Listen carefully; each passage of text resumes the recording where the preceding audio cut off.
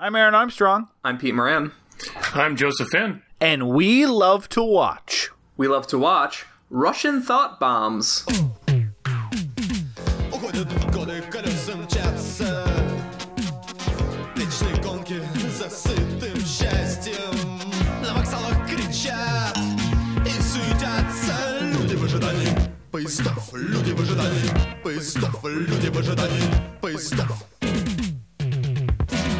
Стачки кипят и рвутся нервы, и каждый хочет уехать первым в город своей мечты, веры в страну не сбывшихся. Hey, Joseph. Hey, Peter. Hey guys, how are you? Hey team, doing good. You know, Peter, when you say team to everyone, it sounds like you don't actually think of people as a team, but just your thesaurus is gone. And you've run out of greetings. Yeah, guys, fellas, team, Comrades. comrades. Oh, ooh, that's a good Comrades, there we go. Yes. one. Yapo, comrades. Yeah, so before I forget, Joseph, welcome to the Five Timers Club. Woohoo! Where's my blazer? And he's going to be... Yeah, no, you don't get anything. Actually, you owe us money, just to be clear. You owe us $5 per appearance starting on the 5th appearance. Yeah, at 20, we get a gold watch from you. Yeah. And at 30, we both quit our jobs and retire. Huzzah! Come and live in your closet. It's basically an armoire. Okay, well, I mean, I get top... What's the equivalent of the top bunk of an armoire? There is a top shelf. Yeah, because you know what? That's my DJ name. Top Top shelf? DJ, Yep. top shelf. DJ Top Shelf. I'd rather be bottom shelf in an armoire because I could theoretically lay on the bottom. I imagine top shelf in an armoire is probably hanging off of the pole like a sloth. And frankly, I just don't have the upper body strength for it. True. Well, there's not just a pole if there's a shelf. I mean, I'm assuming you can go on the shelf. And also, if you're bottom shelf, Peter, guess which way farts go? Oh, that's They go true. down. That's true. Everyone says that about farts. They tend to go down. Farts are actually by far the most impacted by gravity of any air movement. I think you're talking out of your ass on that one. Oh, yo. I do like that we're taking the show back to science and research. Yeah. One of our early themes. One of our early themes. I think if we listened to some of those old episodes more frequently, we'd be like, oh, fuck, there's like 10 segments I forgot we did. Because next week really is our 75th episode spectacular. Ooh, yeah. Yeah. As soon as I post to SoundCloud, I use that little device from Men in Black that just blanks my memory, and that's also allows me to keep using the same stories every week. I mean, it led to our Airbud episode. So the more you can have short-term and long-term memory loss, I think the better for our dynamic. I mean, bad for your life, probably bad for your finances. I'm sure your girlfriend fucking hates you, but really good for this. It has nothing to do with the show. She already hates me so far that anything else I do is kind of whatever. Is that why you guys moved? Because, like, you had some friction in your relationship, but you're like, well, if we move across the country, who else is she going to have? Yeah, I wanted to create, like a bunker situation where she just had to get along with me. It's geographic gaslighting. Mm-hmm.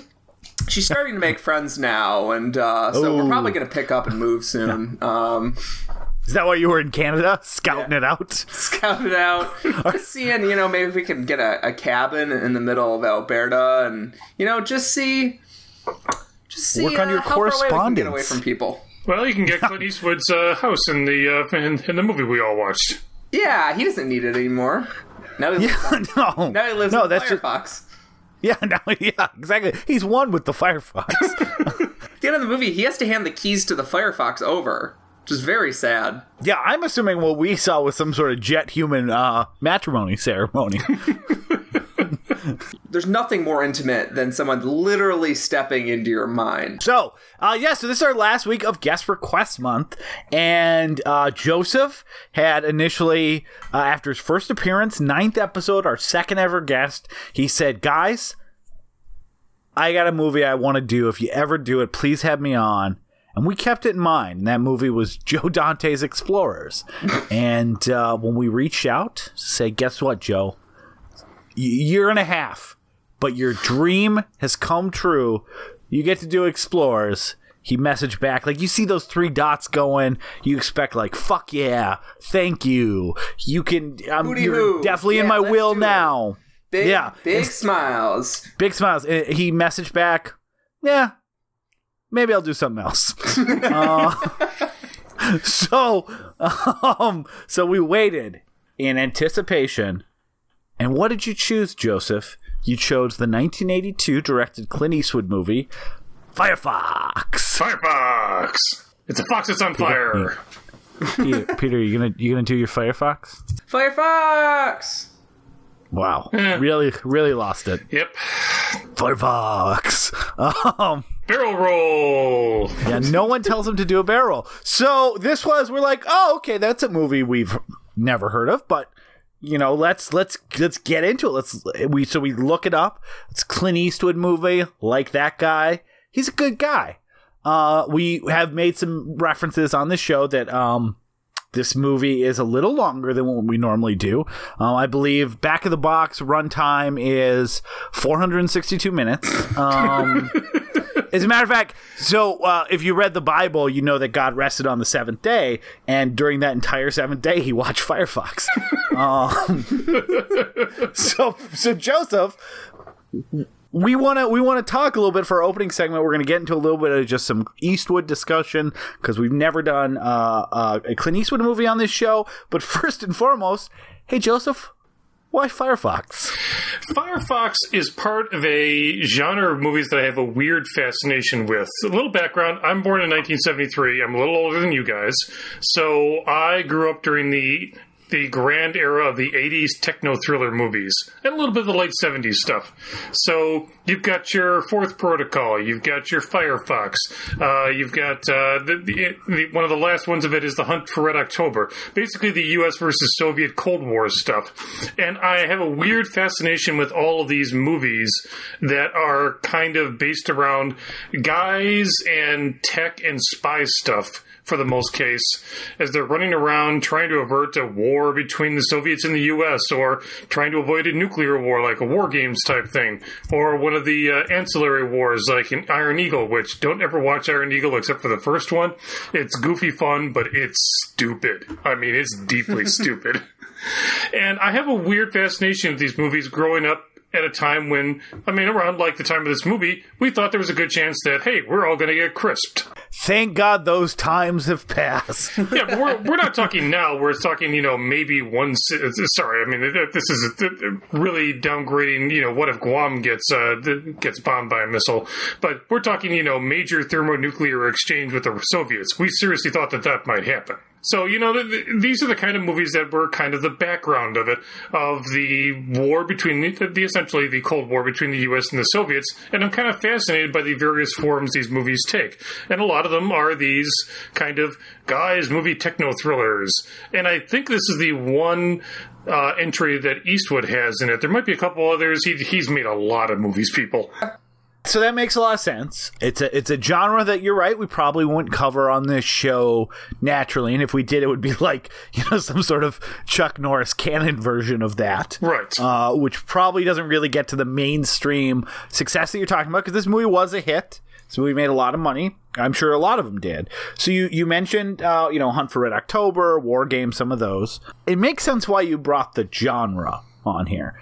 Let's talk a little more about why you brought this particular movie out of all of those techno thrillers on here. Firefox, I think, is a really interesting one because I think of it as the one major techno thriller that Eastwood has done. It's a genre that I don't think he's especially gone into, and I think it's a really interesting one in terms of what he brings to it. He did not write the screenplay, but he directed it. He starred in it. He produced it. This is his baby. He produced it, yeah. And I find it really curious that he focused on this one. It's obviously a movie that he wanted to make. He wanted to star in. And I think that's really interesting that he chose this particular part. And I think this part actually works kind of well with the particular skills he has as an actor, which I don't think are high, but what he does well. And I find that very interesting when you have a guy who knows what his skills are as a director, as an actor, and works with them. And I think this is a good example of that. I would never say this is a great movie, but I think it's a movie made by people who know what they're doing and do it fairly well. There's problems in this movie. I am never going to say that there aren't. I think Joseph's sensing where this is leading a little bit.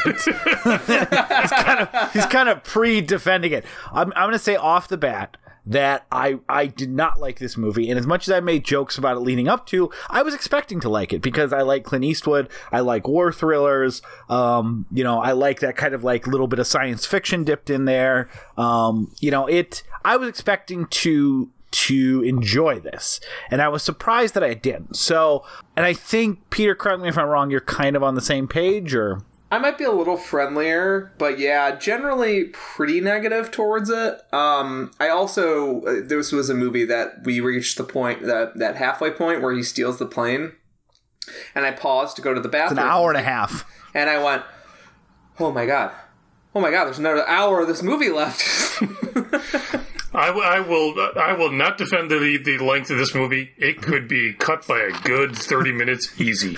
So I do want to, and the reason I want to preface this, because we love to watch, and this is definitely a case where, obviously I didn't see this till now, and this is a representative of something our guest has brought on. So Joseph, I just want to say to you that, I'm actually really, and I said this to Peter before the show, where I said that, I'm actually really fascinated to talk about this and excited to, because I feel like there's something big I'm missing, and I'm very excited for Joseph to kind of elucidate that. So I do feel a little bad that it's guest request month and you brought on a movie that didn't really appeal to us, but on the same note, I do think there's a lot of interesting stuff here that I do want to talk about.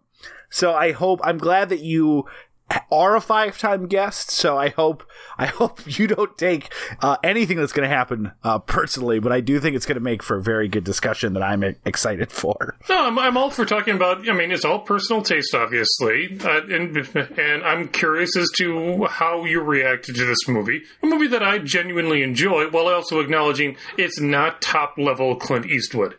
Nobody would ever say that. Clint Eastwood probably wouldn't say that. No, Clint Eastwood probably doesn't remember that he made this movie, but that's a different story. So that's a perfect transition, though. So we haven't done an Eastwood. Eastwood is so weird to me because as an actor and I think as a director, he is responsible for some of my favorite movies of all time.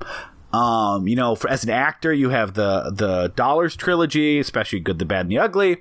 You have stuff like In the Line of Fire, which is just like one of Wolfgang Petersen's best movies. And then as a director, you have fucking Unforgiven, and you have A Perfect World, which is one of those movies I bring up whenever anyone's asking, like, what's a overlooked movie that you think deserves more love? Like, A Perfect World is a masterpiece.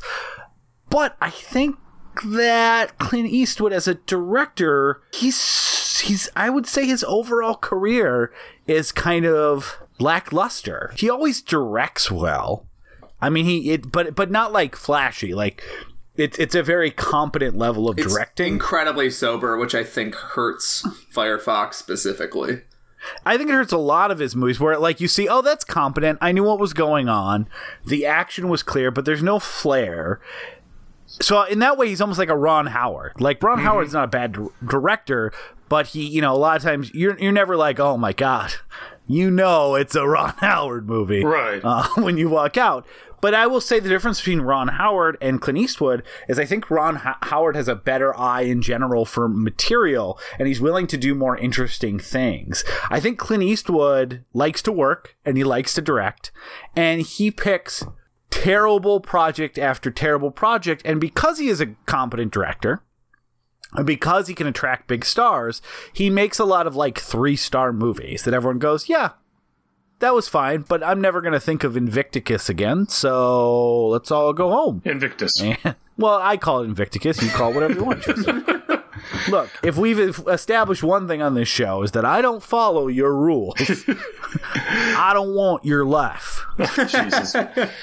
So I kind of agree with you in some sense, but I think you're throwing a lot of shade at some mid-career work of his that, like, he never got bad. I guess you could say now recently he got bad, but he made. So what are you thinking specifically? Like, but he made this, and then 3 years later he made Pale Rider, which is a masterpiece. Pale Rider's good. And he made Outlaw Josie Wales a few years before this, and Outlaw Josie Wales is also an incredible movie. I think I'll give Josie Wales masterpiece. I'll give like Pale Rider like pretty good for a remake of Shane. As a guy who loves Eastwood as a director, while acknowledging that he's not top tier, I will also say Pale Rider. It's in the very good category. Yeah, I absolutely love most of his Western directing. I think that his sort of sober approach goes very well for that.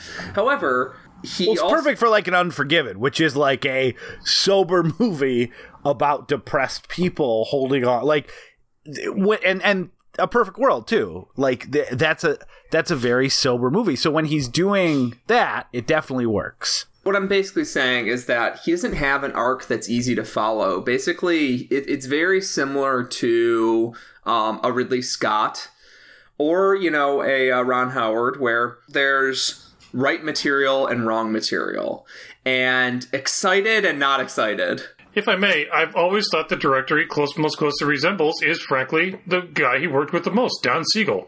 A very solid career with some highlights. High Plains Drifter uses a lot of editing as psychological perspective that reminds me of Don Siegel. High Plains Drifter reminds me a lot of The Beguiled. Oh, right. That reminds me of that, where it's using these editing flashbacks to demonstrate a character's sort of like broken mental state.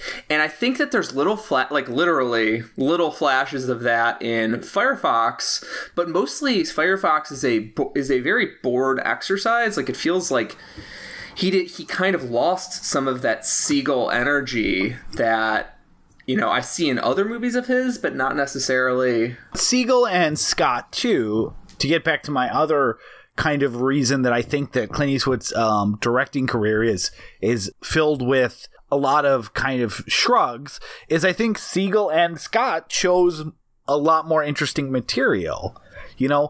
Clint Eastwood, people say this about Tom Hanks, that Tom Hanks in his later career, his character is like a guy who's like really good at his job, and that's what he's really good at playing. And I think a lot of times that works for Hanks. And I think what Eastwood is most interested in is like people that are like really good at their jobs.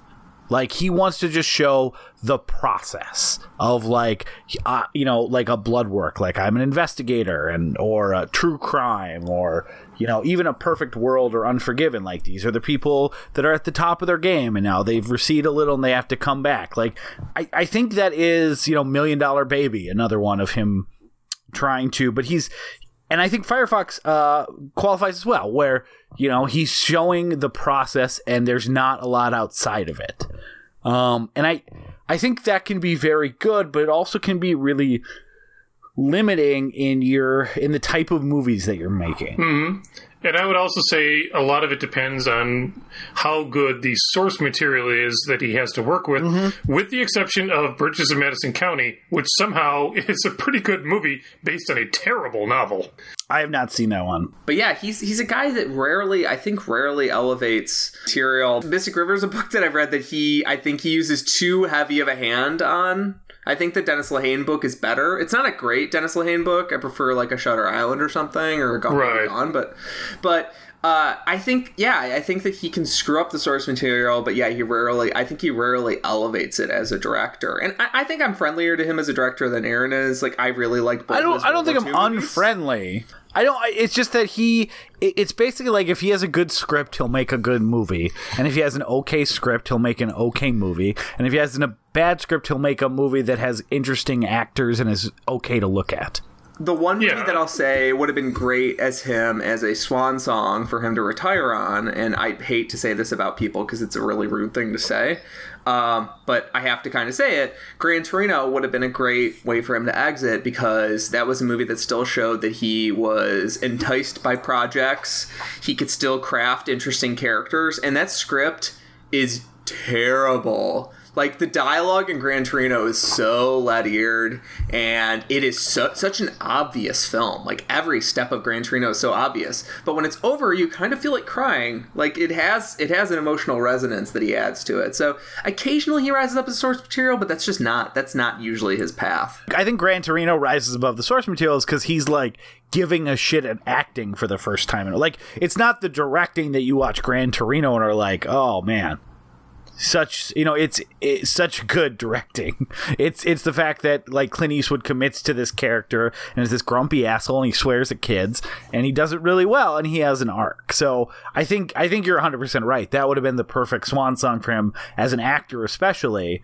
But it's definitely him acting to elevate the material. I wouldn't say necessarily directing. Yeah, for directing, I would actually go a couple movies earlier. I would say his last great movie is Letters from Iwo Jima, which I think is just a wonderful, great movie. Yeah, his World War II movies are both pretty terrific. I've actually never seen Flags of Our Fathers. Letters from Iwo Jima is better. So I've heard. That's the Japanese side, correct? Yes. Yes, the Japanese story is better, and it showed that he actually cared about humanity. Like, he has he has a sense of, like, wanting to get in touch with his characters, and he likes the idea of, like, depicting them as human beings and not just like Aaron was saying, usually people get reduced to just guys doing their job in his works. Mm-hmm. This is something where he's like, I really want to delve into the humanity of what drove these people to act the way they did. And yeah, that's something to, like, admire in that movie. That would probably be his last movie I would consider, like, a great movie. Yeah, and as you said, based on great material. Yeah. I mean, in this case, the general, I don't remember his name at all, sorry. The one that Ken Watanabe plays. Yes, and I will say off the bat, I haven't seen Jersey Boys because I'm generally not a fan of musicals, but J. Edgar is probably his worst movie I've seen. Oh, no, Jersey Boys. I have not seen Jersey Boys because I'm just not a fan of jukebox musicals, and I'm not a fan of, like, a lot of these type of movies. But J. Edgar is one of the worst movies I've ever seen.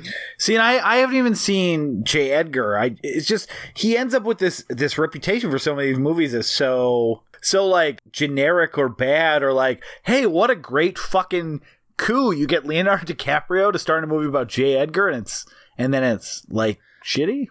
J. Edgar's such a weird movie. It looks like somebody peed on the film stock. It's like all the colors are wrong. He's an old man. He can't control everything. It's like one of the ugliest movies I've seen. It's a very strange experience watching that movie. I'm gonna say the worst movie he directed that I've seen is a movie called Firefox. But that's only because I haven't seen Changeling, I haven't seen Hereafter, I haven't seen Jersey Boys, I haven't seen American Sniper. If it's not Firefox, I'd probably say Midnight in the Garden of Good and Evil, which is just a fucking, like, a waste of Kevin Spacey and John Cusack at, like, the height of their powers. I am looking and a pretty good novel. I'm looking at the wiki page for Hereafter, and I'm like, is this the movie that actually came out? Yes. Yeah, I remember the Wave trailer. I'm like, This is going to be fucking good. And then everyone's like, it's not good. And I didn't watch it. Yeah, that was going to be my next point, is that sometimes when there's actors, directors, producers that say, I'm just a workman. I just like working. I like going from project to project. I'm just a simple country worker. I'm just a simple country director. He's pulling out his suspenders. He's like, I just like to direct pictures for the real people, about a homosexual FBI director, He's these workman directors who claim, like, it doesn't matter what it is, like, if it entices me in the moment, I go chase it. I like to talk about Ridley Scott a lot because I think he's a fascinating dude for, like, how he has such love for a material, and he'll make like an amazing movie that has like makes no fucking sense as a script, but like he puts so much heart into it that you're like, where is this coming from? Because this next movie will be about like, I don't know, Ashley Judd falling in love in the wine country. That's the thing, is these workman directors do these jobs.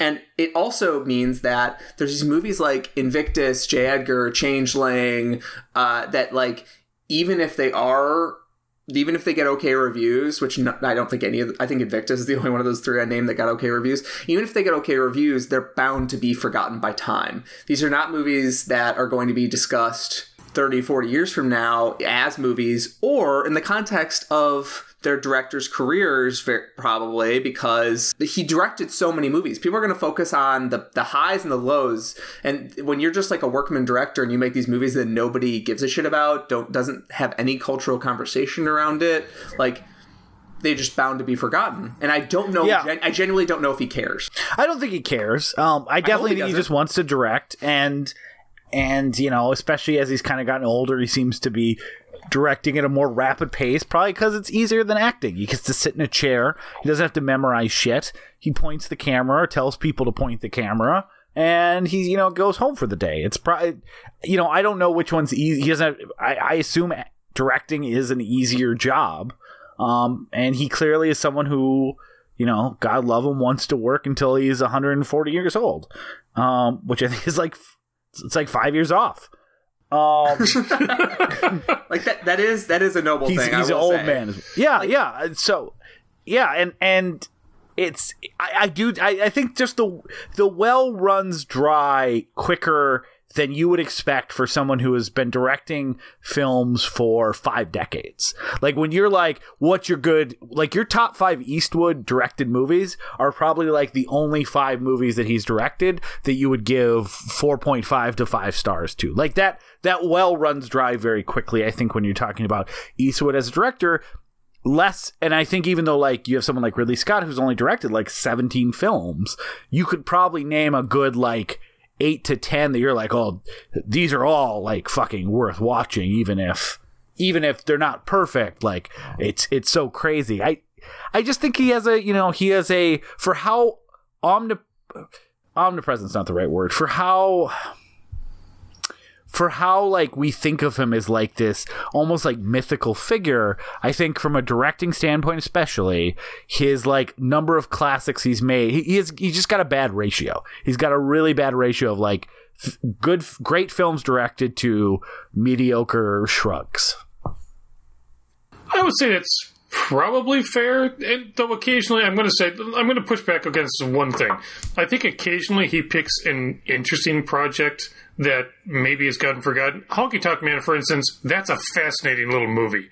It's a weird little music movie that's almost like him deciding to do Jersey Boys, because people forget Clint Eastwood has made several movies that are essentially about music. Honky Tonk Man, Jersey Girls, Bird. Play Misty for Me. And I think that's a really interesting sidebar to his career. But overall, I do agree with your point, Aaron. I just think he's not a top-level director, but he does have, you know, interesting sides to him. I mean, at the end of the day, I mean, he made what I would call one of the top 5 Westerns of all time with Unforgiven. He obviously has an acting career that I think, you know, will be remembered. I think his acting career will probably surpass his directing career in people's mind long after he's gone.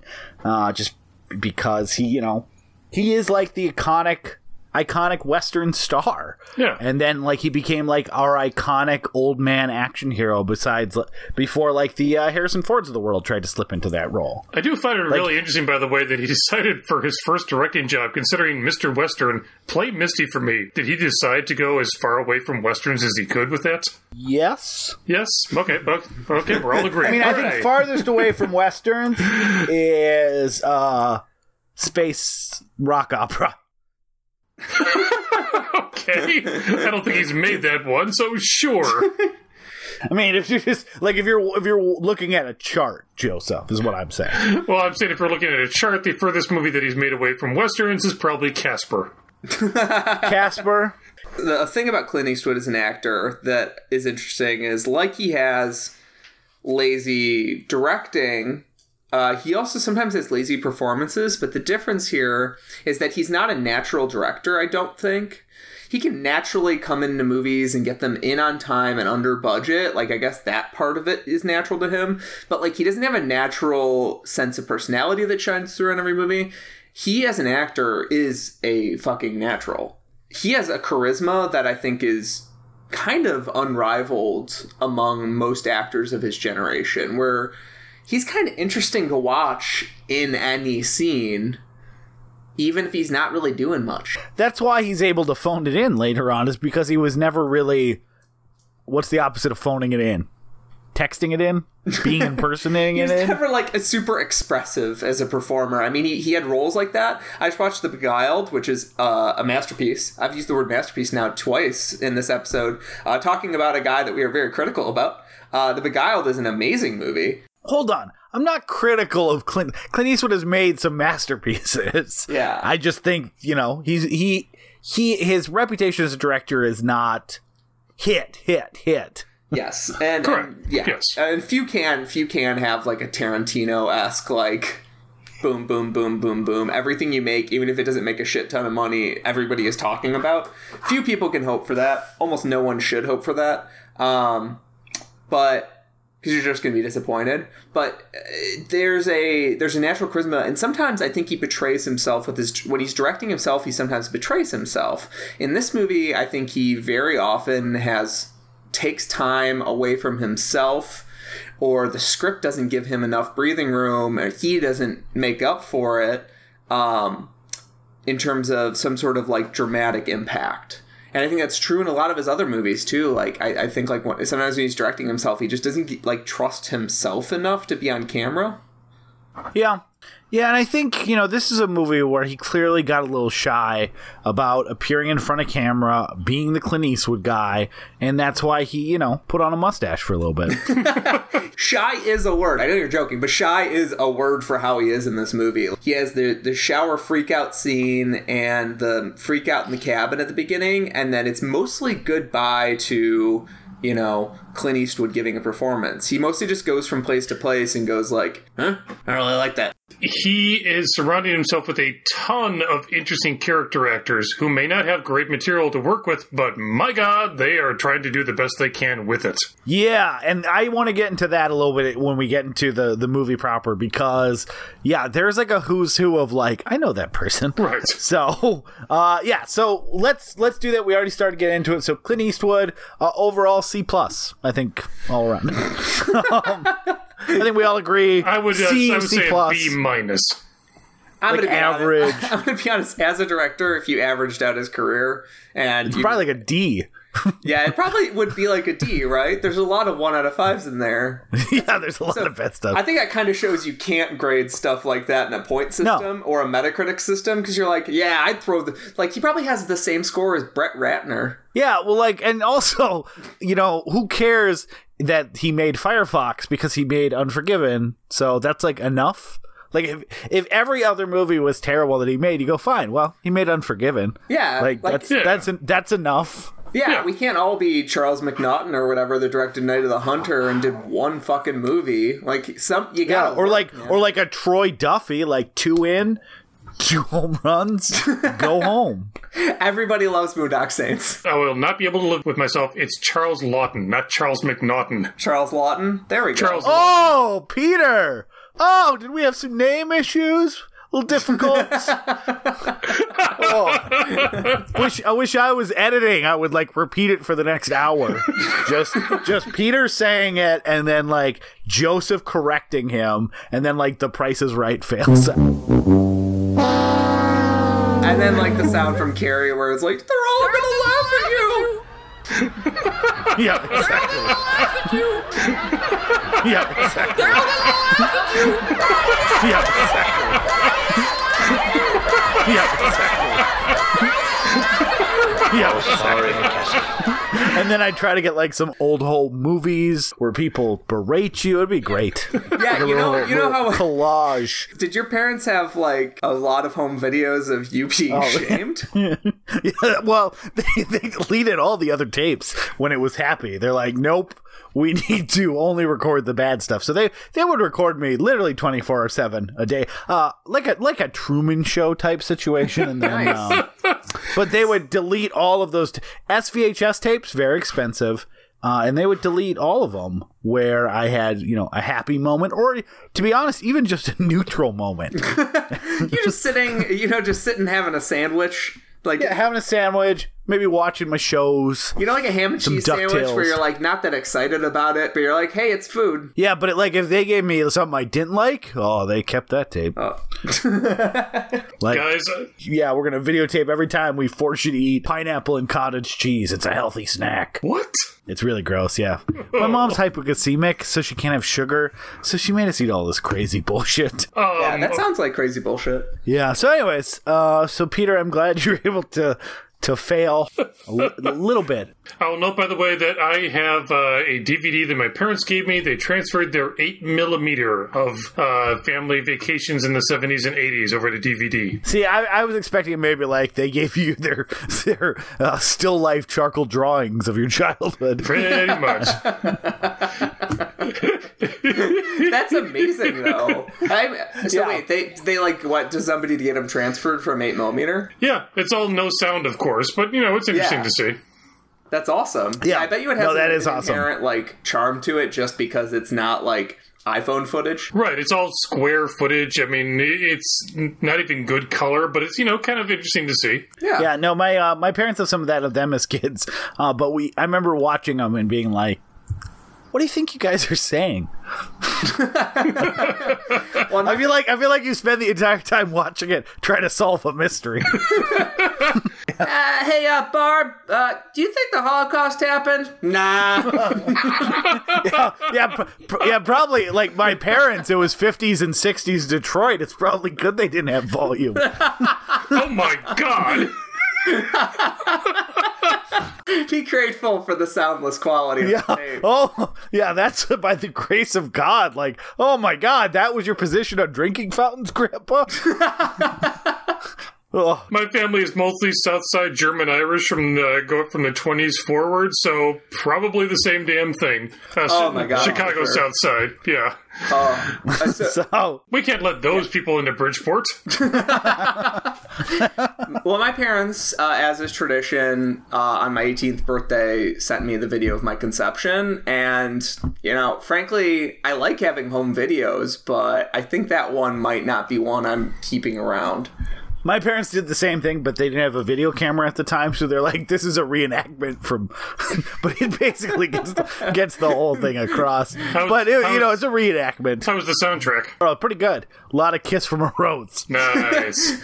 And just to confuse you, they hired, your two favorite porn actors when you were 16. Yeah, the video's like, there's 8 people in this video, Mom and Dad.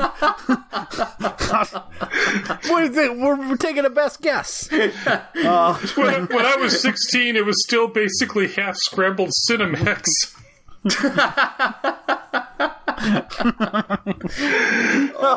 All right, what a natural, normal transition into talking about Firefox. Do you guys want to talk about the worst Clint Eastwood movie of all time? No. Do you guys want to talk about Firefox? Firefox!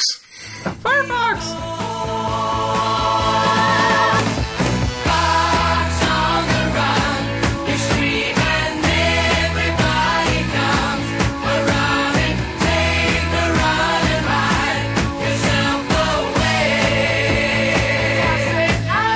Firefox, and we're back. We're right where we left it with Firefox talk. So, Peter, I think you are the 90-second recap. I got a couple taglines. Alternate tagline. My first one is, "You'll believe a man can fly," from Stealing a Jet. And then the second one is, "The jet, one of the fastest things on planet Earth. Unlike this movie." You'll believe a man can help escalate the Cold War. Yeah. You'll believe a man can think his thoughts right into a loaded gun. You'll believe that Clint Eastwood can speak Russian. A plane fueled by growls. I love that he's an expert pilot. He figures out how to fly the plane immediately, and then he goes, and then at some point in the movie, he needs to be like, oh shit, yeah, I have to think in Russian. Never mind. I love that he has 20 minutes too where he's just flying the jet and there's no one trying to stop him yet. So he just kind of like narrates everything he's doing. Oh, gotta turn west here. Oh, look at that. No, look at that hold gauge on. going off. There is actually a reason for that. He's lonely. No, there's a narrative reason for it. They explained it earlier in the movie, but do your recap. Yeah, so Mitch Firefox is in Alaska. Clint Eastwood is in Alaska. He is shell-shocked from his experiences in Vietnam. They show some Vietnam footage of a plane bombing, and you think like maybe he's shell-shocked from bombing civilians. No, he was shell-shocked from being in like a Hanoi Hilton situation. Kind of getting away from the military because of that. In typical movie fashion, a guy finds him, goes, you know, I had to work really hard to find you. And he's like, you know, I tried to make it hard for you and blah, blah, blah. They bring him to Washington to brief him on this plane called Firefox. It has a bevy of features make it superior to everything the U.S. has. For one, it's controlled by thought. Two, I think it's the fastest plane. It goes like Mach 6 or something. Oh, so fast. It goes to something that I don't think. If you know your Machs, you know this is a high one. It's radar resistant. Looks cool. It's Joseph. Am I missing any other features? It's got I don't know, but seat warmers. It's nice and black. Yeah, it's sort of it comes in black. As Batman requested. Yeah, it's got a bunch of features. It's a really fucking dope plane, guys. You just believe him. If you want, this could change the tide of the war. Yeah. So this will escalate the war, and then so that both sides can have this awful weapon that should never have been invented. And then Mitch Firefox agrees to go steal the weapon. He goes behind enemy lines disguised as a drug dealer at first. And then as, I don't remember, another guy. Yeah, then it's like a guy who, like, a plumber, I think. Yeah. And then, but at some point, like, they're just like, oh, it's just a spy. Let's see how this plays out. Yeah, and then they go, you know, whatever. Milyarsky is very patient and very cocky or something. He kind of, like, jumps from identity to identity. Eventually, they figure out kind of who he is. And with the help of this resistance and these group of resistance fighters, he steals the plane, flies to a place where he can get new fuel. He gets new fuel. They send a second Firefox after him. And then he remembers that he can speak Russian and blows that Firefox up. And then he gets the plane, and immediately the end. And then it's the end. Parmistan gets to be involved in the Star Wars missile program. Oh, how I want a Jim Cotta crossover with this. Yes.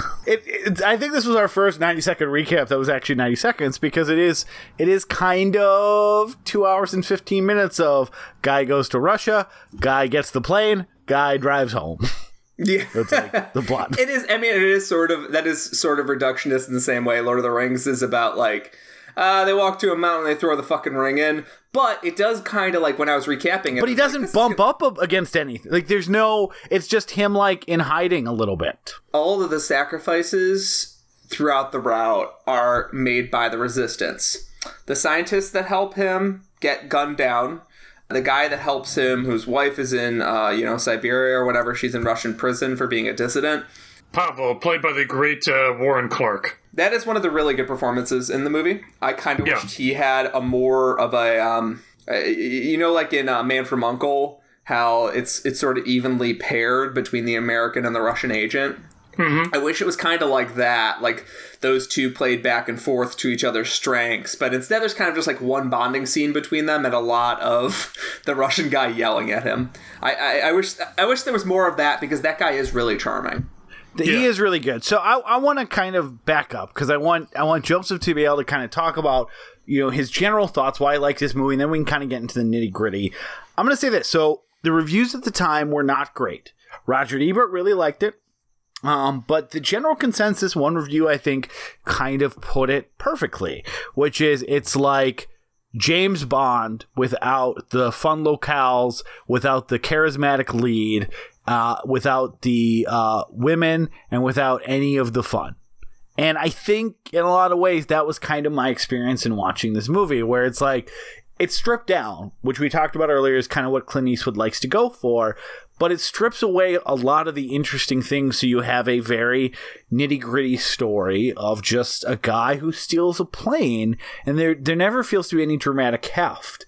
And in a lot of occasions. And then the second part this movie's trying to do, which I think it does as lazily as any movie I've ever seen that's not a parody, which is tries to add some import in his Vietnam War background, which is so surface level, it barely factors in the story besides giving him a moment where he doesn't know if he'd go on.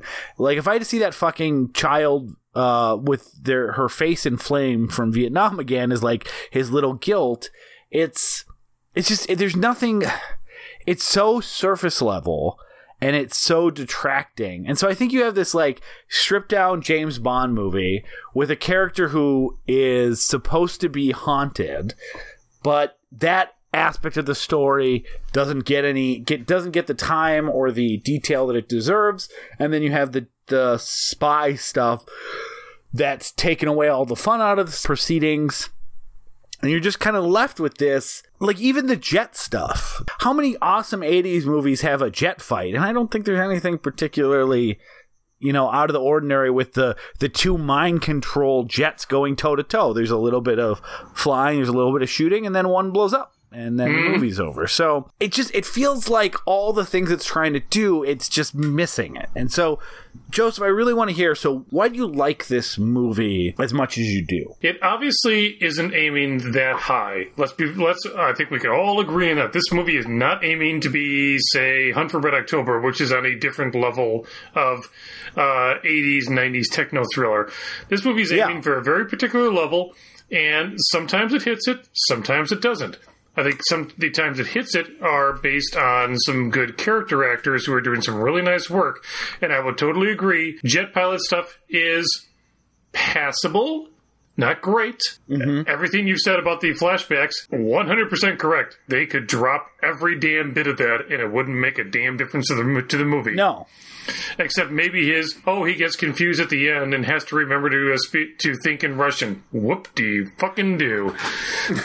It might allow him to be a little more charming. Like, it's still Clint Eastwood, but it's like Clint Eastwood with even, like, his modicum of charm stripped away so that he's like a broken man instead of like an angry man or a I don't give a shit type man. Yeah, but one of the things I really like about this movie, and this is no irony at all, I like how he's a guy who has been recruited to take part in this essentially a spy mission, but he's an Air Force pilot who is basically being led along in the spy mission that he honestly has no idea what the hell he's doing half the time. He shows up in Moscow, gets pulled into the Moscow underground, and is basically getting dragged along by guys who are willing to do much worse things than he is for the cause. And he has no idea what the hell's going on. And I kind of like that. It's not a thing that you see that much in spy films where the spy doesn't seem to know what's actually going on. I think that's an interesting aspect of this movie. That is a charming fact about it, is that, like, he's surrounded by interesting characters dragging him along, and then he has to become a man of action for the second half, where it becomes his movie because they can't fit a second person in the pilot seat with him.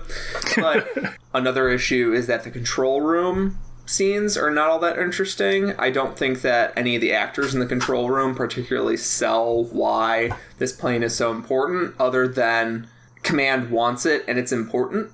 There isn't a great answer for why this plane is so important.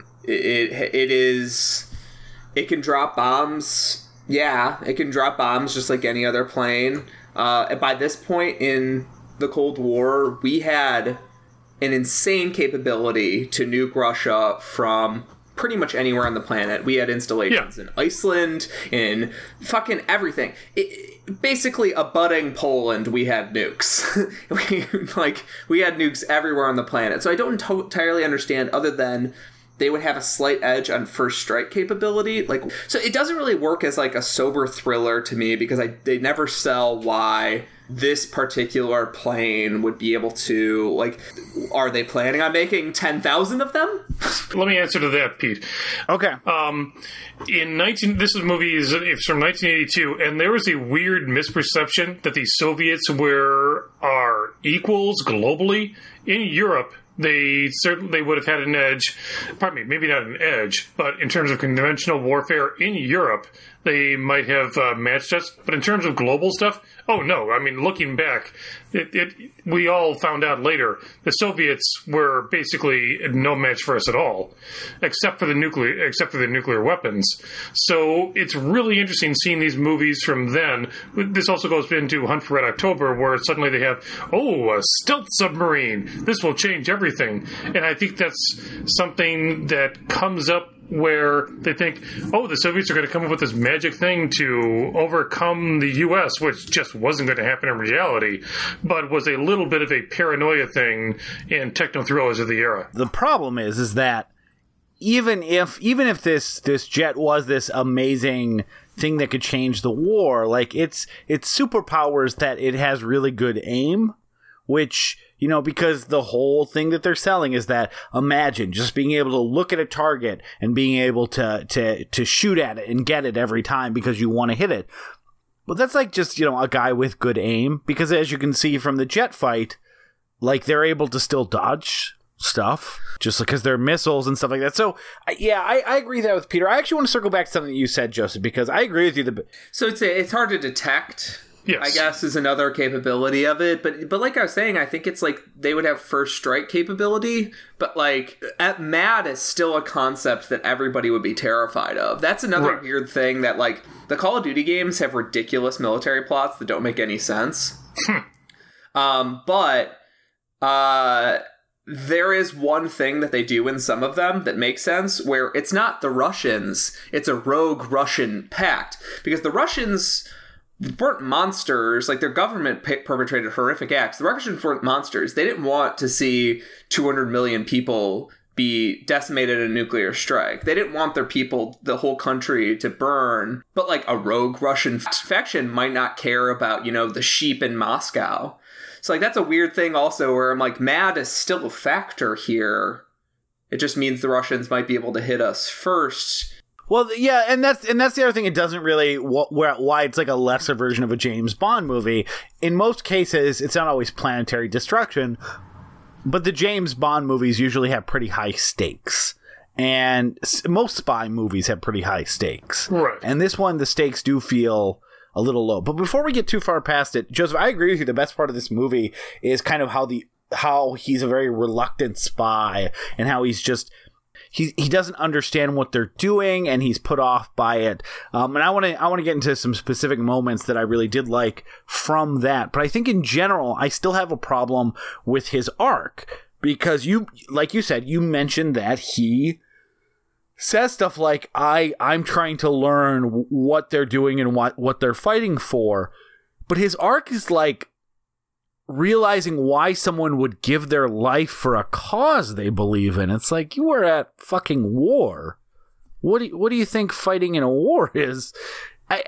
It just seems a little. It's his arc is kind of unsatisfying even on that level, because it's really hard for me to believe that a 50-year-old man has never heard of the concept of someone willing to die for a cause they believe in.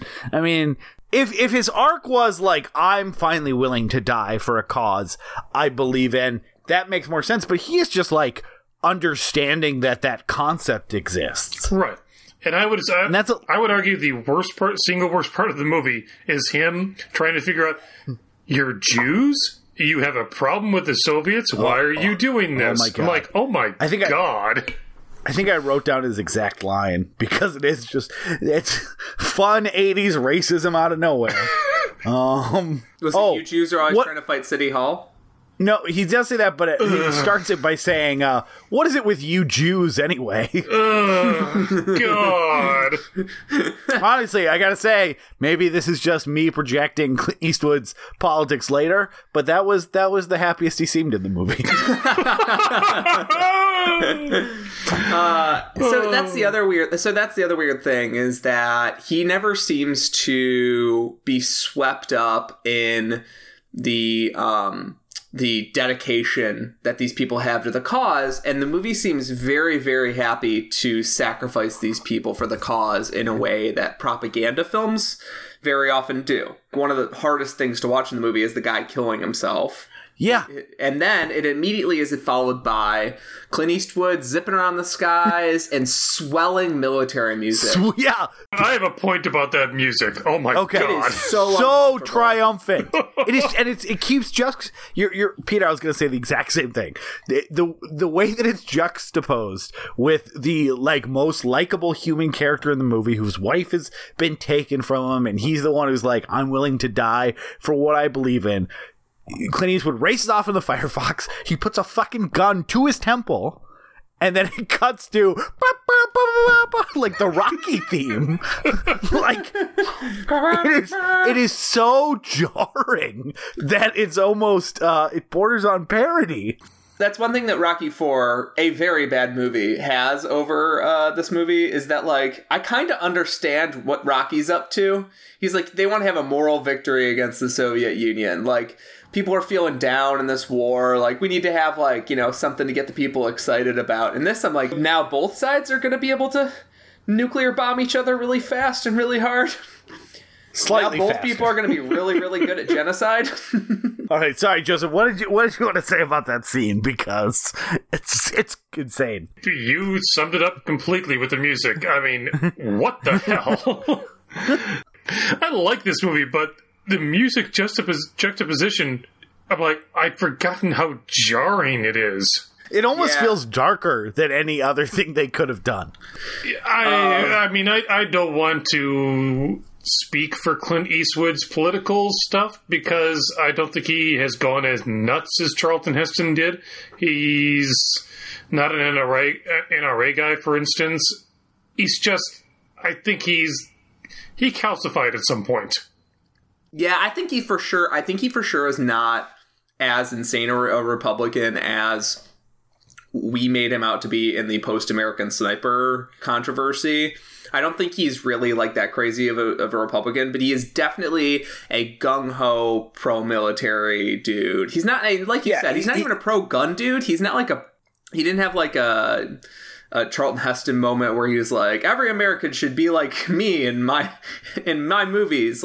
He was more of just the world needs a strong military presence, especially in the 1980s, is what more of. Yeah, I think he's a little nationalistic. Yes, I think that's yes, fair. I think that's fair. And I think if you quizzed him now, he would probably be okay on a lot of social issues. If you believe in nationalism, you're going to gravitate towards the Republican Party. So, while the 2012 election was pretty uncomfortable and jarring for a lot of us, even knowing he was a Republican with his convention speech, it's not like he was out there for Trump. So that's the mild credit you can give him. Yeah, I mean, he stumped for the ERA. He stumped for pro-choice. He was for same-sex marriage. He's a complicated man. How about that? Yeah, and I think that's a good way to sum him up politically, because I don't want to just reduce him to hardcore Republican, because I think movies like Dirty Harry might lead you to that sort of persuasion, but I don't think that's entirely fair based on his actual political action over the past 50 years. Right. Also, I just want to say right now, I mostly judge him as the mayor of Carmel, California, and he gave Carmel, California ice cream back. So I gotta say, Clint Eastwood, he's a good guy. I'm sorry, what? There was a ban in one of the weird bans when he became mayor of Carmel, California, or Carmel by the Sea, that there was an ice cream ban in town. It was this weird, antiquated law, and he came in, he filed for his mayorship, I don't know, 6 hours or something before the deadline. And one of his acts was to, loosen up restrictions on new buildings. And he also got ice cream legalized in town. It was a town of like 4,500 people. I only knew that he built a new library, and that's about it. He built a new library. He built a new library, and like tourism boomed for a lot of shit to come to Carmel, and a lot of people were not totally happy with the changes he made to the town. Peter's always like, I think Clint Eastwood is going to be remembered for being the mayor of this small town, and I'm like, 100%. Peter, you fucking idiot! It's gonna be that Gorillaz song. And nothing else, you know. I have a question for you guys, since, we've gone completely off the script at this point. Leaving outside Warren Clark as Pavel, who we're all agreed is the best guy in the movie. Yes. Do you have a character actor that you would like to, highlight in this movie? Actually, I do. I was going to save it for some notes at the end, but yeah, let's do a segment on it, because there is a fucking ton of them. I'm going to go Thomas Hill, who is old guy from Bookstore and Neverending Story 1 and 2, who took me the longest to figure out where he was from, and I did have to go to IMDb, because I'm like, who the fuck is this guy? Who does he play in Firefox again? He's like the angry old dude at the one of the many angry old dudes at the beginning. Oh, with the mustache and the glasses. He's got the mustache, yeah. But I was like, who? This movie is like chock full of actors who sort of look familiar because they were in one scene in one movie you watched. There's at least 5 people who are in Midsummer Murders, as I've noticed. Joseph, who do you have? I have Alan Tilvern, who is the Sky Marshal, who's the one who's constantly butting up against Brezhnev throughout the movie. And Alan Tilvern, everybody knows from one movie. He is... Empire Strikes Back. No, that's Ratzenberger. Yes, John Ratzenberger is in this movie. He's in this. Yeah, he's in the sub. Yeah. Yeah. Alan Tilvern is R.K. Maroon in Who Framed Roger Rabbit. I don't even remember who that is in this movie. No, but the guy who plays like Admiral Piet from Empire Strikes Back and Return of the Jedi is in this movie too. He's like the main Russian guy. Shit. Who the fuck is that guy? Admiral Piet. It's Kenneth Coley, that's him. Yes, he's in this. Yes. Yeah, he plays a pretty big part, too. Right. Oh, so Kenneth Coley is the very stern-looking Russian guy that's pursuing him basically up until the higher-ups come in, and then he disappears from the movie, presumably to Siberia, right? Exactly, yes. I really like the guy that one-ups him a lot. The guy that comes in is like, all right, listen up, motherfucker. The whole second half of this movie's mine. And it's Stefan Schnabel, who plays the first secretary. He's the guy who's just like, he gets on the radio to Clint Eastwood. He's like, we just want the plane back. We just want the plane back. Just bring the plane back. I can't promise that, like, it's going to be a great journey for you, but... Uh-huh. Just get the plane back. I really like him a lot. I think he's a nice form of administrative menace. He's cocky, but he's not like this frothing monster roams the movie. He's just this like dude who's like, we put a lot of money into this, and it's going to be very fucking embarrassing for me if this doesn't go well. So can we just do this? Can we do this? Like, I like that sort of role in a sober movie like this. Yeah, that does bring us to that third act. So that third act is half the movie. It's half the movie. The last 45 minutes, about 75% of the movie is with these Russian control room people. Like, it's so weird to switch your point of view characters essentially for the last 45 minutes of your movie to the antagonists, and almost none of them you've ever seen before. Right. Just it's a weird choice, is all I'm saying. And I will say the movie kind of falls down on introducing a lot of them. It's like, I have to be looking at the cast list to go, okay, which of them is... I mean, obviously, like you say, Stefan Schnabel is playing Brezhnev, the first secretary, premier. I always get confused as to what the hell the leader of the Soviet Union is supposed to be called at that point. First secretary, I guess. I actually have to, look at my notes and go, which one is which guy in this? And, I mean, you're not... It's so many actors who, like I said, I just recognize... I would never be able to tell you their names in a million years. Right, they're mostly British and German actors playing Russian. It's like Andropov is played by Wolf Collar, who has played every goddamn German possible, because he was born in like 48 and has moved up through the ranks through the years. People who don't know who Wolf Collar is, he is the tall German dude in Indiana Jones and the Raiders of the Lost Ark. You know who he is. Oh, yeah. He was in this movie. Yes.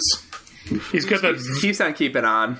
Right, he's got that very particular face. I think he might have retired at this point. He's in his late 70s or something. But he is... If you look at his IMDb, he has worked his way through the German ranks over, like, 6 decades of working. Let's get back to Ratzenberger for a sec. Do you think that Clint Eastwood cast him because he was like, look...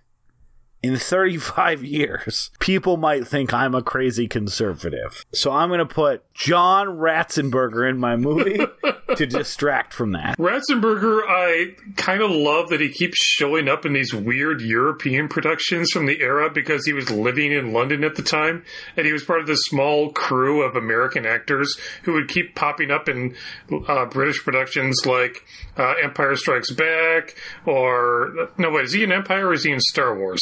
John Ratzenberger? Yeah.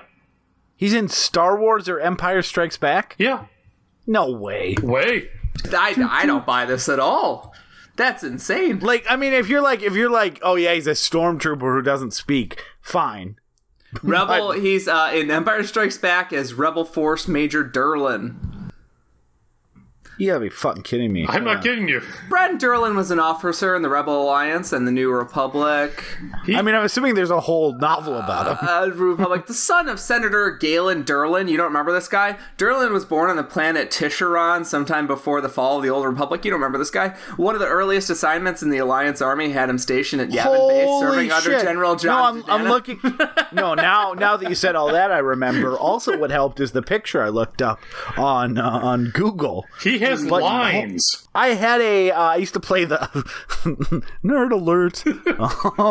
I used to play the customizable card game, Star Wars, like came out like a 7th or 8th grade, like the Magic the Gathering, but with Star Wars stuff. And I guarantee I had a card with him on it. Yeah, if I recall correctly, Derlin's group eliminated a few guards and stole a single landing barge, blasting away from the planet and past in an Imperial Storm Destroyer into orbit before the Imperials knew what happened, if I recall correctly. You know, another fun fact about John Ratzenberger in Firefox. During the scene where Clint Eastwood has a fake mustache, that's Ratzenberger's mustache that he lent to Clint Eastwood for a few scenes. That's so nice. He probably couldn't work the entire production, right? I mean, it's John Ratzenberger. He's got 5-6 mustaches on him at all times. Oh, I figured John Ratzenberger was a Samson figure. If he loses his mustache... that he's incapable of acting, talking to women. He actually can't have a solid bowel movement. Let's do a quick check. Joe. Yo. You ever grew a little mustache? I'm sorry, a little mustache as in a Hitler mustache? Joe, let me cover all the bases. Like you grow a big, bushy mustache. Yeah, like Stalin. Never grow any sort of mustache, but like with no beard. No. Peter, what's your mustache sitch? My mustache sitch is mostly bad. Yeah, mine's terrible. I don't think I could. I didn't shave for the whole time I was in Canada, and a week before, and I came home and I was like, I cannot be seen like this by anyone. Only Canadians. I can only be seen by Canadians with this. Getting back to my point about Ratzenberger, he was living in London at the time, and he was in a bunch of these weird things that are like American productions that did London work. So he's also in the first 2 Superman movies. That guy. Yes, have you seen Superman 2? The whole part where the... Yeah, I think we covered it on this show. Yeah, where the whole part where Zod and his guys attack the guys on the moon. He's one of the mission control guys. Wow. Oh, that explains why there's a homophobic joke at that part. Wait, hold on. How many Ratzenberger movies have we done? He's also in Motel Hell. Yeah, we should definitely do Ratzenberger month. Oh, I mean, it's just the greatest hits. It sounds like we're doing Ratzenberger show. Every show. We've done every episode of Cheers individually. We did do that. Nice. So here's a nice thing. In Superman 1, he plays first controller. In Superman 2, he plays controller number 1. Oh, you think they're the same guy in disguise? I like to think they're canonically different characters. They're completely different because in Superman 1, he's a missile controller for the whole missile going off and, going to go and strike California and send it into the sea. And in Superman 2, he's a Houston missile controller for a mission on the moon. Oh, God, that's sad that I know this. It is true, though. I wasn't kidding. That is the part of Superman 2 where they throw out like a casual homophobic joke where they're like, oh yeah, I'm just hanging out here with my husband up here in the space station. It's like, what the fuck? It's Superman. It was because we talked about it at length on our episode of like, God, even a fucking Superman movie in the 80s is like, let's still just give it to gay people because they suck. Yeah. Like, it's the worst. Okay, so what else do we have to talk about for the old Firefox? What do you guys think about the actual flying effects stuff? I don't know if it was that cutting edge for the time. I'm like, it's kind of okay now. I think it's pretty good. It kind of uses that thing where, it's obviously superimposed, so it has like that kind of black film around the edges of the jet as it's flying through like bright scenes because you can, and that's kind of how you could tell. For like a movie from 1982, a lot of times when it was like poorly superimposed, it was real obvious and it stood out. I think this movie did a really good job of making it not stand out at all. Yeah. Okay. Peter? Like if you knew where to look, you could be like, that's clearly superimposed. Right. But I think one area where Clint Eastwood does kind of shine is that he does a good job of cutting back and forth between the jet speeding along from like a third person perspective and then the first person perspective of like how fast they're going. And he uses the third person perspective judiciously. And I think there's actually one really good shot when the second MiG just kind of drifts in behind him. I think that's actually a really good menacing shot. It's like he can't see it on the radar, so it just kind of drifts in behind him and kind of catches him by surprise. And I'm like, that's actually pretty well done. It's purely shot by shot. It doesn't have the sort of Star Wars compositing quality, but then again, I think it might be harder to shoot against clouds than it is against the vast void of space. But it doesn't have that Star Wars quality where you're like, oh, this feels like a World War II dogfighting movie. The best shots of it are essentially they probably just shot a helicopter or a plane from the nose cone and shot it through a valley when he says, let's see how fast this can go, to burn off all that extra fuel he has. Thank you. But that is the best shot in the plane, which is literally just a normal plane shot that they sped up. And it works really well. But some of the compositing is really rough because it's something kind of like staticky about the two layered over each other in certain shots. Yeah, it's not as well put together as something like, say, Empire Strikes Back or the Attack on the Death Star and Return of the Jedi, which I still think is probably the... I feel like you're really comparing to some high bars. Like if you're like, look, obviously it's not as good as one of the best examples of special effects in the 70s and 80s, but...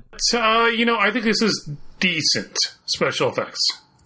I think the special effects are decent. I like when he lands on... I like the submarine scene where they're refueling and, all that kind of looks good and has some tension to it. I just think the actual dogfighting scenes are really staid and kind of, workmanlike, which I guess maybe goes to the whole Clint Eastwood thing in general. Like, it's just... Right. Here they're shooting at each other and they cut to Clint Eastwood's face and he's stressed out. And they cut to the Russian guy and he looks not too happy. He's gonna do something to that Clint.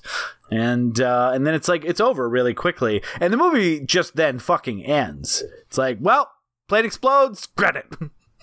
I guess we did it. One thing I want to talk about is I think the universe in its infinite wisdom made it impossible to search for this movie on the internet. Oh, God, yes. Which I think is kind of a big, fun middle finger that Mozilla did to Clint Eastwood. Let me ask you a question. I didn't look this up. Joseph, do you know, did they take Firefox, the internet browser that we've all used for work and porn, and did they steal the name from this movie? I don't know. I really don't. What other situations are there where the term Firefox? A Native American Southwest thing? It was originally named Phoenix, and then they renamed it due to trademark issues, and then they renamed it Firebird, which apparently there was also a Firebird, and then they just decided to call it Firebird. Firefox, which apparently is the nickname of the red panda. I was going to say, do you think that the browser is a good adaptation of the film? I think so. The problem is when you type Firefox into Firefox searching for the movie Firefox, one of your kids explodes. It would be a fun, like, internet browser prank, is if, like, all the other browsers made it so that if you search for Firefox on a competing browser, it's this movie that's the first result. Even though no one is looking for. It would be great if more browsers were actively hostile to you. Is what you're saying. Well, I heard Mozilla's new one is called Magnum Force, so they're really sticking with a... It's better than blood work. Right. Let's just load up the old true crime. This is very much a dad movie, and I actually thought about that coming to talk about with you, Joseph. Not because, like, I think of you like a dad, because I'm sorry to disappoint you. I don't, but it was the same feeling as when your dad picks a movie for you to watch, and he's kind of psyched about it, and then you watch it, and, like, he asked you your thoughts, and you didn't really like it, and you're like, that kind of feeling of like, oh, yeah, no, I don't want to, I mean, my dad picked out a movie for us to watch, I don't want to, that was special. It's like going on a podcast with your dad after he showed you some, like, World War II thriller that you didn't like, and, like, now I gotta tell him for 2 hours that I was disappointed by his movie. But seriously, I see your point there. This is kind of a dad movie. It's kind of a middle-of-the-road 80s techno-thriller. This actually might be before techno-thriller even was a thing. I was working at Barnes & Noble when techno-thriller was an actual category for books. Oh, holy cow. Yeah, I mean, it was totally the Tom Clancy, Michael Connelly, Vince Flynn, that type of stuff. This is totally the movie you're flipping through, like, basic cable channels in the 90s on a Sunday afternoon, and, like, this is what was playing. Right. I feel like this is one of the Eastwood movies that is completely forgotten. Like, nobody talks about this one. And it made money, too. It's not like one that, like, was forgotten because nobody saw it. It's people saw it. Yeah, it doubled its budget. That's pretty decent. Yeah. And also, Clint Eastwood tends to come in on time and under budget, so that helped. Mostly because he hit 5 o'clock and it's time to go to the golf course. Yeah, exactly. Are there any scenes in this that you feel like are one takers that you could have used a second take on? Probably him masturbating in the shower. Jesus. Yes. God. The face he was giving. You know what? I don't think so. I feel like, and I don't mean to disparage the style of the movie, it's a very workmanlike where you have the scenes that they work. He probably took a second stab at a couple of the subway scenes, and that's about it. Because they have moving parts. I do like that Joseph has reappropriated workmanlike to mean that the movie works. Highest compliment when you say workmanlike. That is my take on workmanlike. I will never take workmanlike as a criticism of a movie. No, I don't think it's always a criticism. I think the way I'm applying it here kind of is. But I do want to talk about a scene that I really loved. If the movie had more of these kind of clever twists, and it kind of goes back to what you were talking about at the beginning, Joseph, where you're like, the best part of this movie is like, they couldn't hire a spy because all the spies were being tracked by the KGB.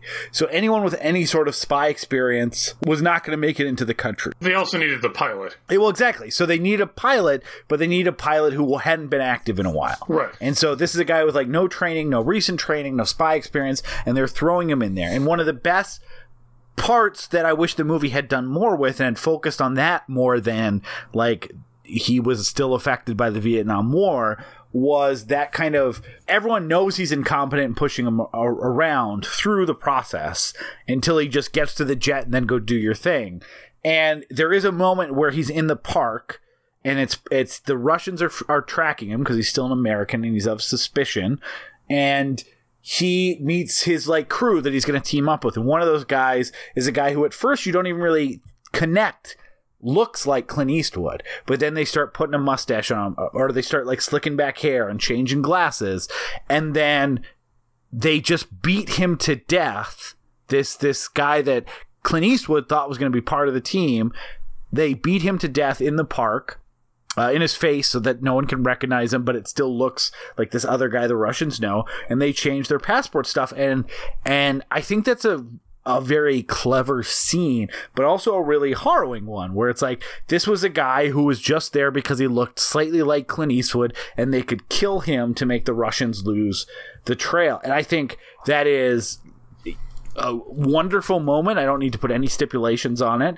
I think it's a very clever scene. I think it's well executed. I think Clint Eastwood, with the shock of not knowing what's going on, while his context, the people that are supposed to help him, just mercilessly beat someone to death in the face. And then he's kind of shuttled, and he's like lost and scared and doesn't know what to do. And then he ends up making a mistake as a result, where he's like, well, fuck, I don't know what's going to happen. I'm going to kill this KGB agent who's just kind of mildly grilling me because I don't know what to do. I don't know the rules. No one's explained it to me, and the fucking craziest shit just happened. And someone who I thought was on my team just wound up dead in a park. And like that 10-minute stretch, I think is really, really good. And it's just the rest of the movie doesn't follow up on that. It doesn't have as many clever turns like that. And it just doesn't hit those beats as well. But yeah, that 10 minutes is like a perfect stretch of movie. Aaron, if I can add into that, the guy that they are beating up, that is the guy that Clint Eastwood's character is pretending to be, the heroin dealer that he got into the country. Yeah. And what I love is that the guy playing him, I actually looked him up because I'm like, okay, that's kind of interesting. It's a very small part. His name is George Orison, died in 2001.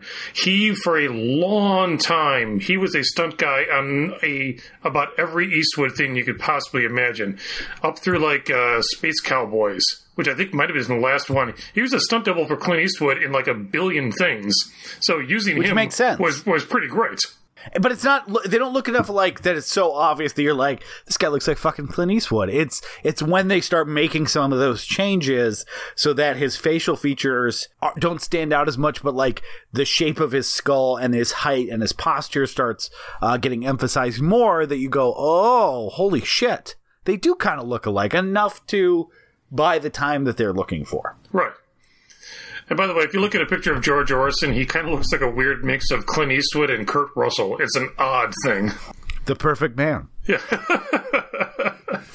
You stole my favorite moment in the movie, which is the scene where they just brutally beat down the drug dealer. And, you know, the drug dealer clearly thinks like something else is happening. Like maybe they told the drug dealer that he was being smuggled out instead of Clint Eastwood. It's a great scene. My favorite in that ilk is another thing that hints at what kind of movie it could have been, which is the bathroom scene where after he gets intimidated by a KGB agent, he kills him. And then the moment I'm talking about is when his Russian counterpart comes in and says, like, you fucking idiot. He was just fucking with you. Like, that's part of his deal. That's what he does. Your papers were in order. My papers were in order. There's a lot of great moments in that first half that hint at a darker movie that's, like, basically asking, is the cost of all these lives worth the weapon?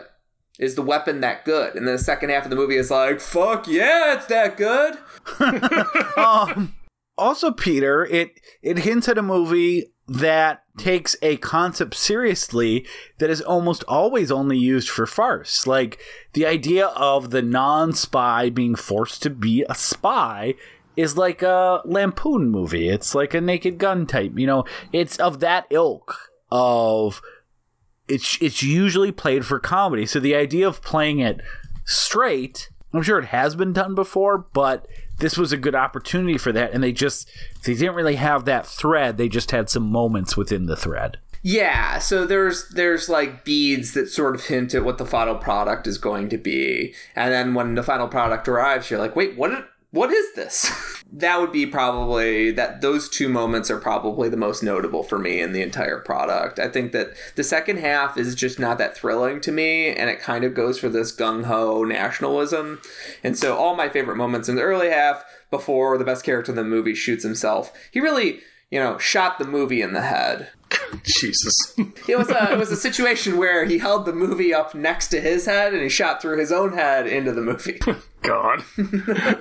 So I think we're kind of on final thoughts. I think it's only fair that Peter and I go first, because we do want Joseph to kind of have the last word on this movie. Love for Joseph to have the final word on this bad boy. So I'll say, I think I've kind of got the sense that it's kind of dour, it's overlong.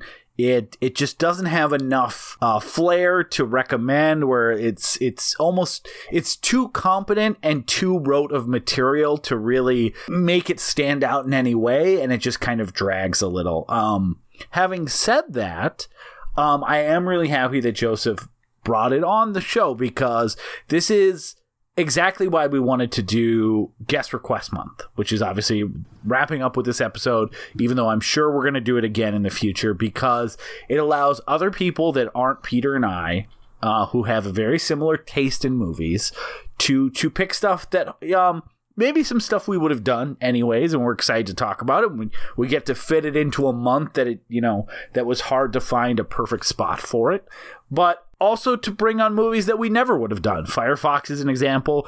Urge was another example. And, Peter and I always enjoy talking about different types of movies and experiencing different types of movies. And even though obviously, I for both Joseph's sake and our podcast sakes and everything else, I wish I would have liked this a little better. I will say this is a genre of movie that we probably never would have touched without someone bringing it on. And, hearing from someone that appreciates that genre in a way that I don't, just because I haven't seen as many examples, and it's just, I'm a little younger, and so I wasn't really raised so much in the whole Cold War stuff to the probably the level that Joseph and a lot of other people were. So, obviously not a movie that worked for me really in any capacity, but one I'm very glad that you brought on the show, Joseph. Yeah. I agree. This is a perfect example of why we wanted to do this month is, it's every movie we've done so far, and whether or not the actual, guests would agree with this or not is up to their own debate, has been sort of representative of the wonderful guests that we brought on. So this movie is like a previous movie we were discussing the show. I think this movie is sort of a neither fish nor fowl thing, where it's neither gung-ho sort of James Bondy, like, Russians are pure evil and let's watch our one of our patriots go in there and steal some of their shit. It's not that, but it's also not quite the sober, grounded, compelling, like, it's not the Tom Clancy-esque thriller that it thinks it is, where it's like taught beats, untaught beats, and every step of the way you're like, oh shit, I know what the movie's about to say. And it's not really critical of the US for sending people on these missions. It's not really critical of, the US for helping escalate a Cold War. It's none of that. It's kind of nationalistic, but yeah, and so it kind of falls in this weird propaganda thing in the middle where it thinks it's realistic, but it's kind of not. And so I think it's most interesting as a product of the thinking of the era, and as it does show what thrillers looked like and what the American public wanted to see in a thriller in the early 80s that wasn't this big, ridiculous, gaudy neon thing. So that's where it differentiates itself from what movies like this would be 5 years from then. Joseph, do you have any final thoughts to sort of wrap this up? Maybe offer final defense? My final thoughts is I would never claim that this is a top-level techno-thriller of the 80s. I actually have a top level of this, but a movie that I considered bringing, but I'm like, you know what? I want to go with the big, flashy plane movie first. Maybe next time, or, for all I know, you guys have both seen this. Have either of you seen The Fourth Protocol? No. Already. No, I stopped at 3. The Fourth Protocol is... Please leave that entire silence in there, Peter. Oh, I will. The Fourth Protocol is what if Pierce Brosnan, when he was still in that weird period where he wasn't getting to play Bond, what if he was playing a Russian villain? And Michael Caine's the hero. It is a weird little spy film of 1987. I don't even want to say what the hell is happening in it because it's really worth going in completely blind on it. It's a very solid thriller from the time. I think that's like the common theme that runs through Pierce Brosnan movies based on just watching Urge, which is try not to know anything about it. I have thoughts on Urge, people. Let's get into that. It's just so great that we got so many people to watch this fine film. A film that is good. And everyone loves. That's enough thoughts about Urge. Joseph, thanks for sharing your love. The weird thing is, I actually think Danny Masterson's kind of good in it. I don't know. What the fuck are you talking about? All right, next week is going to be Joseph Finn on Urge. Urge redo.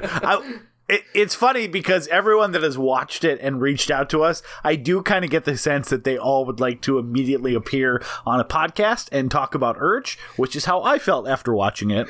So maybe at some point we'll do like we'll have Bridget, we'll have Joseph, we'll have these other people on that like want to talk about Urge, and we'll do a We'll all redo. sit in a quiet church basement and drink shitty coffee and talk about Urge. The yacht is named Medigo. This is the kind of movie that thinks naming the yacht that is bringing the apocalypse to the city and calling it Medigo is clever. It's not clever. We all know. I mean, it's pretty Armageddon. clever in that I just got it right now when you explained it to me. Jesus. So frustrating, that movie. Anyway, I'm sorry. You can also take that soundbite and cut it into to make it seem like Joseph doesn't care about Firefox. Oh, guys. Okay. Thank you so much, Joseph. This was a really fun app. Thank you for having me. I'm sorry. I honestly am sorry that you didn't like the movie more, but I fully acknowledge it's not the greatest of the 80s techno thrillers, but I think it's an interesting one to talk about. Yeah, and I agree with that 100%. I'm not sorry because this was a really fun episode, and we have to watch the movie to have the episode. And also, Urge is only like 82 minutes, so it all balances out. Yeah. Oh, wait, no, we didn't watch like a 14-minute movie this month to balance out the 400 minutes. That's Firefox. Yeah. So, and part of the reason, obviously, Joseph, is your fifth time. You're going to be back many more times. You're always fun to have on. And it is good that, that you brought a movie that we didn't care for, but at least we feel comfortable enough to not have to spend 2 hours pretending we like it because we don't want to hurt your feelings. Right. Joseph, what do you have to promote? Well, basically these days I just have to promote my movie site that is basically josiesmovies.blogspot.com. That's where I occasionally put up stuff. Lately I put up my ramblings yesterday of what the fuck I thought about Mother! Which is just me going on about how I think it's the funniest movie of the year. It's got the exclamation point, though, so it's Mother! Mother! I think it's hilarious, and I don't mean this in some kind of weird, ironic way. I think it's funny as hell. I don't even care if Aronofsky intended it to be a comedy. It's funny as hell. I got raised pretty damn Catholic, so all the creation myth and biblical stuff I got, and I think it's funny as hell. I'm on a little bit of a blackout on Mother, but I am going to try to see it in theaters because it's just one of those, like, I know big parts are going to get spoiled for me if I wait 4 months. Oh, I totally recommend it. I think it's like a 4 out of 5 star. I'm not sure it's going to be one of my best of the year, but I really liked it. And also mention, check out back episodes of Try It You Like It. Joseph's on hiatus podcast, Defunct. Pretty much. Let's call it severely on hiatus. Okay. But I've listened to a bunch of those episodes. Thankfully, they're not really time based. They cover movies, books, TV shows, stuff like that, and they're all really good. So I would definitely recommend checking out that back catalog. And we'll have a link to both his blog and the podcast in the show notes. So thank you again, Joseph. Now, Peter. Holy shit. We get to transition into our favorite month of the year. That's Spooktober 2017. Spooktober 2017. Spook, there it is. Yeah. Peter and Aaron back again. Check it, direct it. Let's watch some horror movies. So our theme for the month is Slugfest. we're doing Slugfest. It was Slugfest 2017. And we are going to kick it off with the most appropriate movie. Next week, we're doing Slugs. I don't know if I like my line reading. What do you think? How Slugs. We're doing the movie Slugs. Yeah, well, you have to say it like as if your jaw is becoming a slug. Slugs. We're starting with the one movie this month that I haven't seen before. This is going to be It's so good. Yeah, I've seen all the movies this month. I'm sorry, but that's fine because they're all by the guy who also directed Pieces. Sure. Is it by the dude who directed Pieces? I haven't done my research yet, Joseph. It's not until next week. Science and research doesn't begin. Juan Simon, who directed Slugs and Pieces. Pieces is a fucking insane movie, which makes all right, Joseph, you just made me doubly excited to watch this movie because Pieces is a nutty movie. I've never seen Slugs, but I know it's the same guy.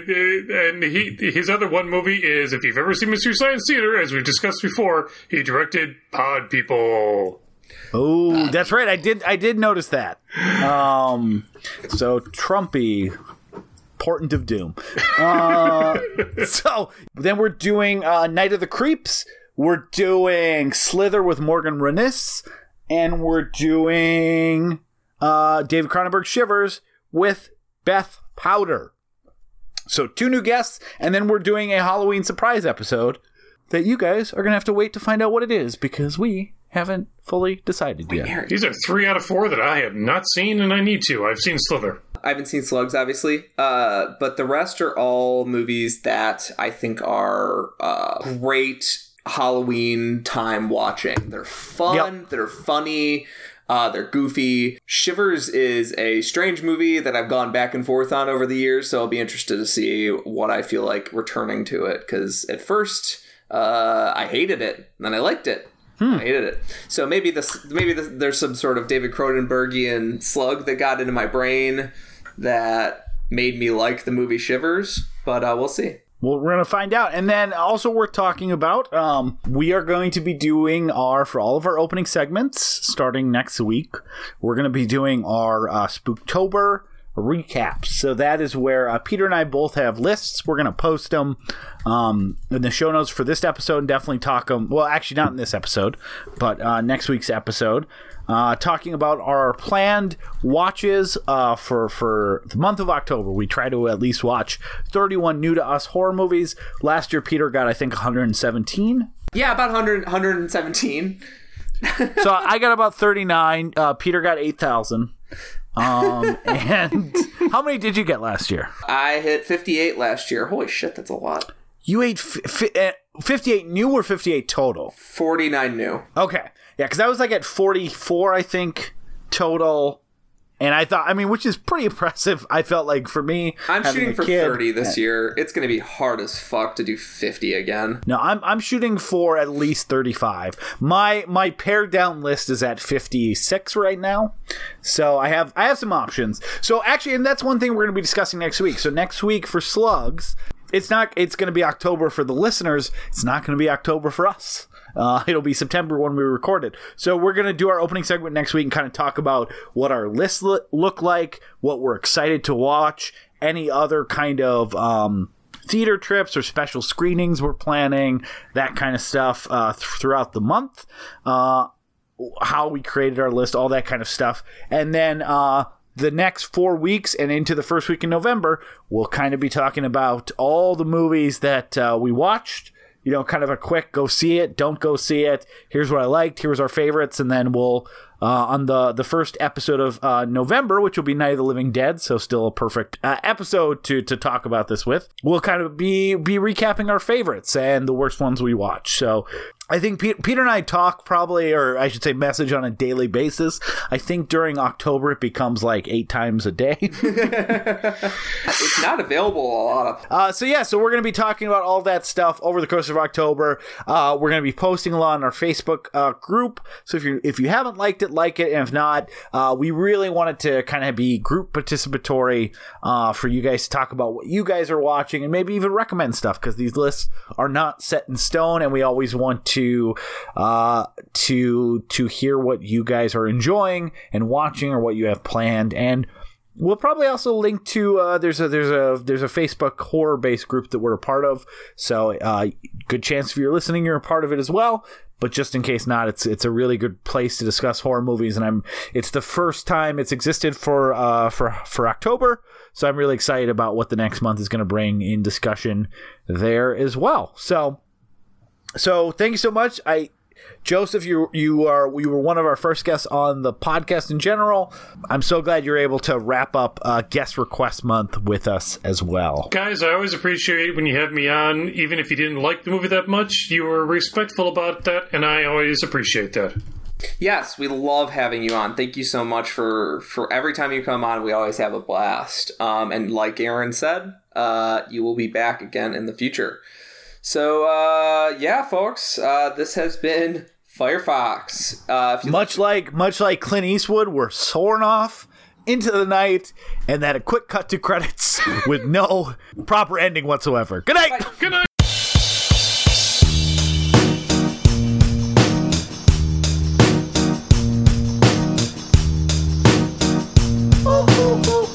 Hey folks, thanks for listening to We Love to Watch. Thank you so much for listening to our show, and we've got just a few quick announcements for you. There ain't nothing in the rule book that says that we can't do some of our own plugs, baby. If you'd like to talk to us, tell us we're stupid, tell us we're beautiful, the quickest way to get to us is our Facebook group, facebook.com/WeLoveToWatch, or our website, WLTWpodcast.com. Leave us a comment. Tell us we're doing a good job. Only tell us we're doing a good job. We're so sensitive. We're sensitive boys. We're soft boys.